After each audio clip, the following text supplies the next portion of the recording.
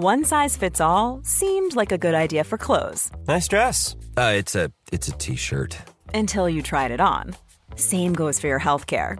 That's why United Healthcare offers a variety of flexible, budget-friendly coverage for medical, vision, dental, and more. So whether you're between jobs, coming off a parent's plan, or even missed open enrollment, you can find the plan that fits you best. Find out more about United Healthcare coverage at uh1.com. That's uh1.com. I'm Sandra, and I'm just the professional your small business was looking for. But you didn't hire me because you didn't use LinkedIn Jobs. LinkedIn has professionals you can't find anywhere else, including those who aren't actively looking for a new job, but might be open to the perfect role, like me.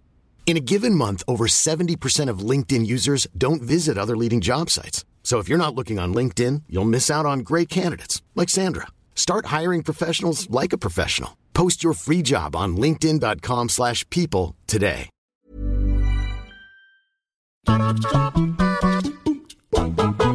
Hello everybody, welcome to What Culture Gaming. I'm Scott, joined by Josh. Hello, Scott. Josh, my friend, you'll already know this, but we'll talk about it anyway. HBO's The Last of Us now has their Joel and Ellie. Comes from a Hollywood Reporter saying that Bella Ramsey will be Ellie. You'll know her as Lyanna Mormont from Game of Thrones. Maybe you know her as the voice of Hilda in Hilda. And also, coming from Deadline, saying that Pedro Pascal is going to be Joel, who you might know as the Mandalorian, for the love of God, or Oberyn Martell, also in Game of Thrones. What's your thoughts on this combo?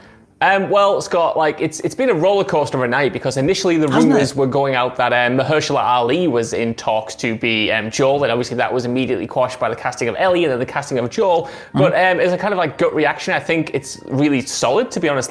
Pedro Pascal wasn't necessarily my top choice, but I think he's a great actor. I think he kind of suits that gruffer, dad type. And I think from what I've seen of Bella Ramsey, only from Game of Thrones, she plays that kind of precocious young woman role really well, and I can see her bringing a lot of punch to the role of Ellie in this HBO adaptation. It's funny because my wife watches a ton of Hilda, and she's like Hilda in that, and she's really twee and quaint and British, she is English anyway. Yeah. But she sounds like one of the Harry Potter kids in Hilda, where it's oh yes, we'll go and take care of this thing, and everything's really twee and lovely and nice. And then it's such a comparison or a contrast to how she is in obviously the giant killing scene from Thrones, where she just screams at the giant and goes for it. But I like that dynamism. I like that she can do both sides really well. I think that the only remote hurdle is that she has to be able to do an American accent, unless they change the Ellie can be English or something like that. I don't know, but I think in terms of gut reaction stuff, like you said, I didn't have Pedro Pascal on my card. The sort of top runners fan casting wise were always kind of Nikolai Coster-Waldau or Hugh Jackman. I think those were kind of the top two. And Pedro Pascal, for me, I know him from Mandalorian, I know him from Narcos, and when I saw the saw the casting, I kind of went, yeah, I guess so. I don't know, to me, he doesn't have that sort of underlying rage that he's always suppressing something that I feel Joel has. But as a side point, before you sort of get onto that, do you think that, as a potential massive positive to casting someone like this, it means that Troy Baker's version of Joel and Ashley Johnston's version of Ellie can live completely separately? That this will give the HBO version its own identity. Even if you're massively not a fan of these castings for whatever reason, your most beloved ones are still going to be over here. They're going to be completely separate. I mean, that was kind of, I wasn't diving too much into the reactions this morning, but I did see a few kind of complaining that they weren't, one for one exact lookalikes of the characters. And for me, when it comes to an adaptation like this, I don't know why you would necessarily want that, because, the games themselves, 1 and 2, they have such great performances that, ground them. And the story is obviously a huge part of that. If you want that story, you can get it in a perfectly good, excellently executed format. You know what I mean? I don't know why you would just want to kind of copy what Troy Baker and Ashley had done with those characters. So for me, getting someone like Pedro is hopefully brings a different side to Joel that we haven't seen, that kind of justifies the adaptation in the first place, because I don't want this just to be beat for beat from the game, you know what I mean? It's shot for shot, because we've already got a great cinematic version of this story, and if they're going to do it, I'd like to see them, not obviously completely rip up what was established in the games, but add another dimension here or there, and hopefully these actors can do it. I think Pedro Pascal in particular, I've seen him in quite a few things now. Game of Thrones, he was in Kingsman, you mentioned like Narcos and that. I do think he's at least capable of getting at that underlying rage. Like, you see his final scene in Game of Thrones and he's doing that kind of like big bombast, almost gladiator-esque, monologue to the crowd. Like, he can work a crowd in that way. Yeah, you see him in the few moments where he is helmetless in The Mandalorian. He can do a lot with very little, I think. And I think that's a perfect match for Joel, who in the first game especially, which I imagine the first season is going to be focused on, like, is very much shut off and conveys a lot of who he is as a character through those kind of subtler, quieter moments rather than the big explosive ones, because he's trying to conceal his anger and conceal his grief and stuff. That's the thing. Do you think that they'll... Because for me, like, it speaks to the quality of the character writing in the first place, that you can... Like, even when, because it came from the Illuminati, the website, saying that Mahershala Ali had been offered the role and that it was waiting for him to take it. And the way it was written up was that he was going to take it. But obviously it was only like half an hour later when Hollywood Reporter came in and said, actually, that's not the case at all, it's this. But when Ali was potentially cast, I was like, well, that's a fascinating way to go, because it means that you focus entirely on the character writing and someone completely different could play them. And someone like Mahershala Ali is so much like younger than I would say that Joel is. Obviously there's the race thing, but like, it's still like, if you're going to base a character on that writing, then you dig into the meat of the character writing in itself and you focus on that underlying rage, whatever traits you would say make Joel. And for me, that meant that Ali being cast was just a fascinating take. Isn't going to be the case, but I saw Troy Baker also tweeting like, I can't wait to learn more about Joel from Pedro Pascal's take.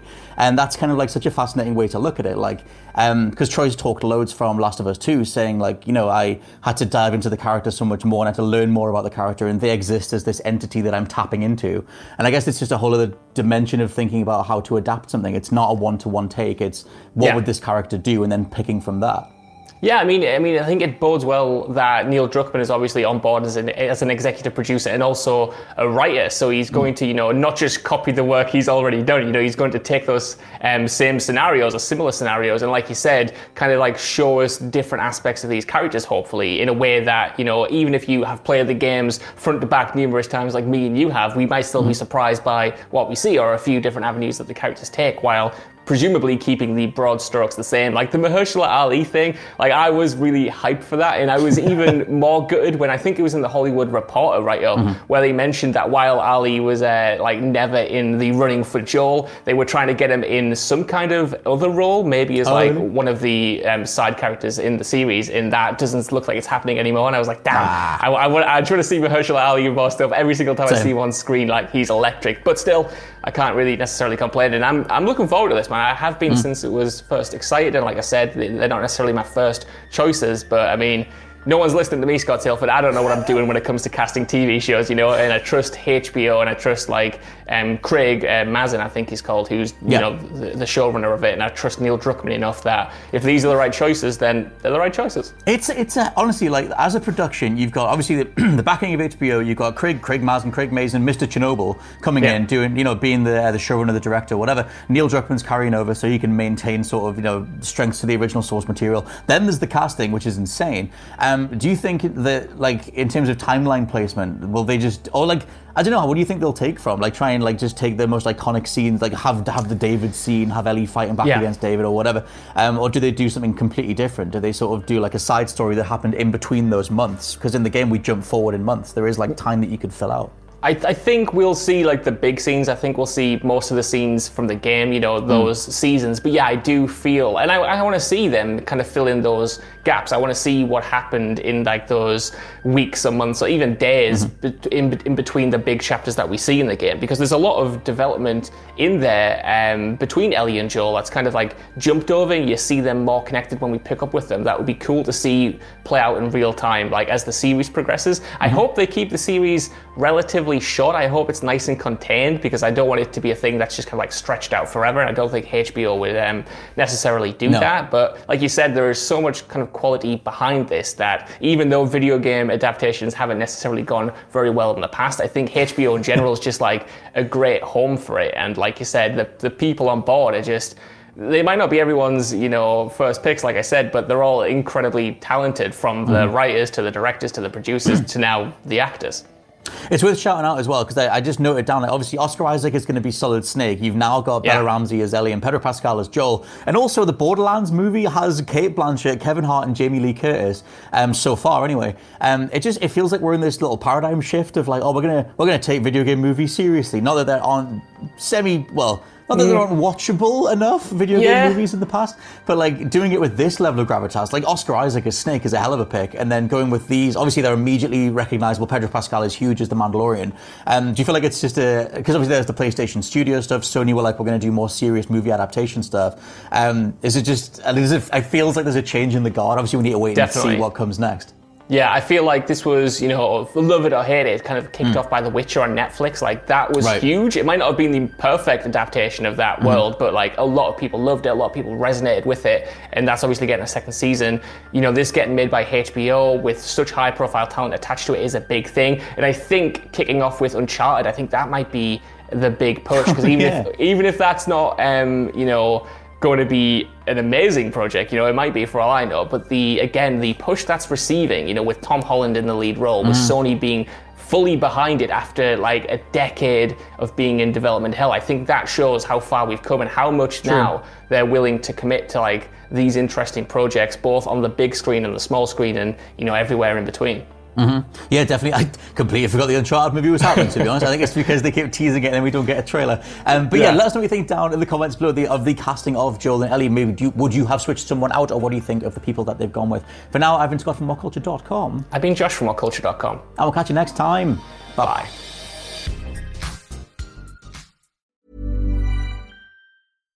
Hi, I'm Daniel, founder of Pretty Litter. Cats and cat owners deserve better than any old-fashioned litter. That's why I teamed up with scientists and veterinarians to create Pretty Litter. Its innovative crystal formula has superior odor control and weighs up to 80% less than clay litter. Pretty Litter even monitors health by changing colors to help detect early signs of potential illness. It's the world's smartest kitty litter. Go to prettylitter.com and use code ACAST for 20% off your first order and a free cat toy. Terms and conditions apply. See site for details.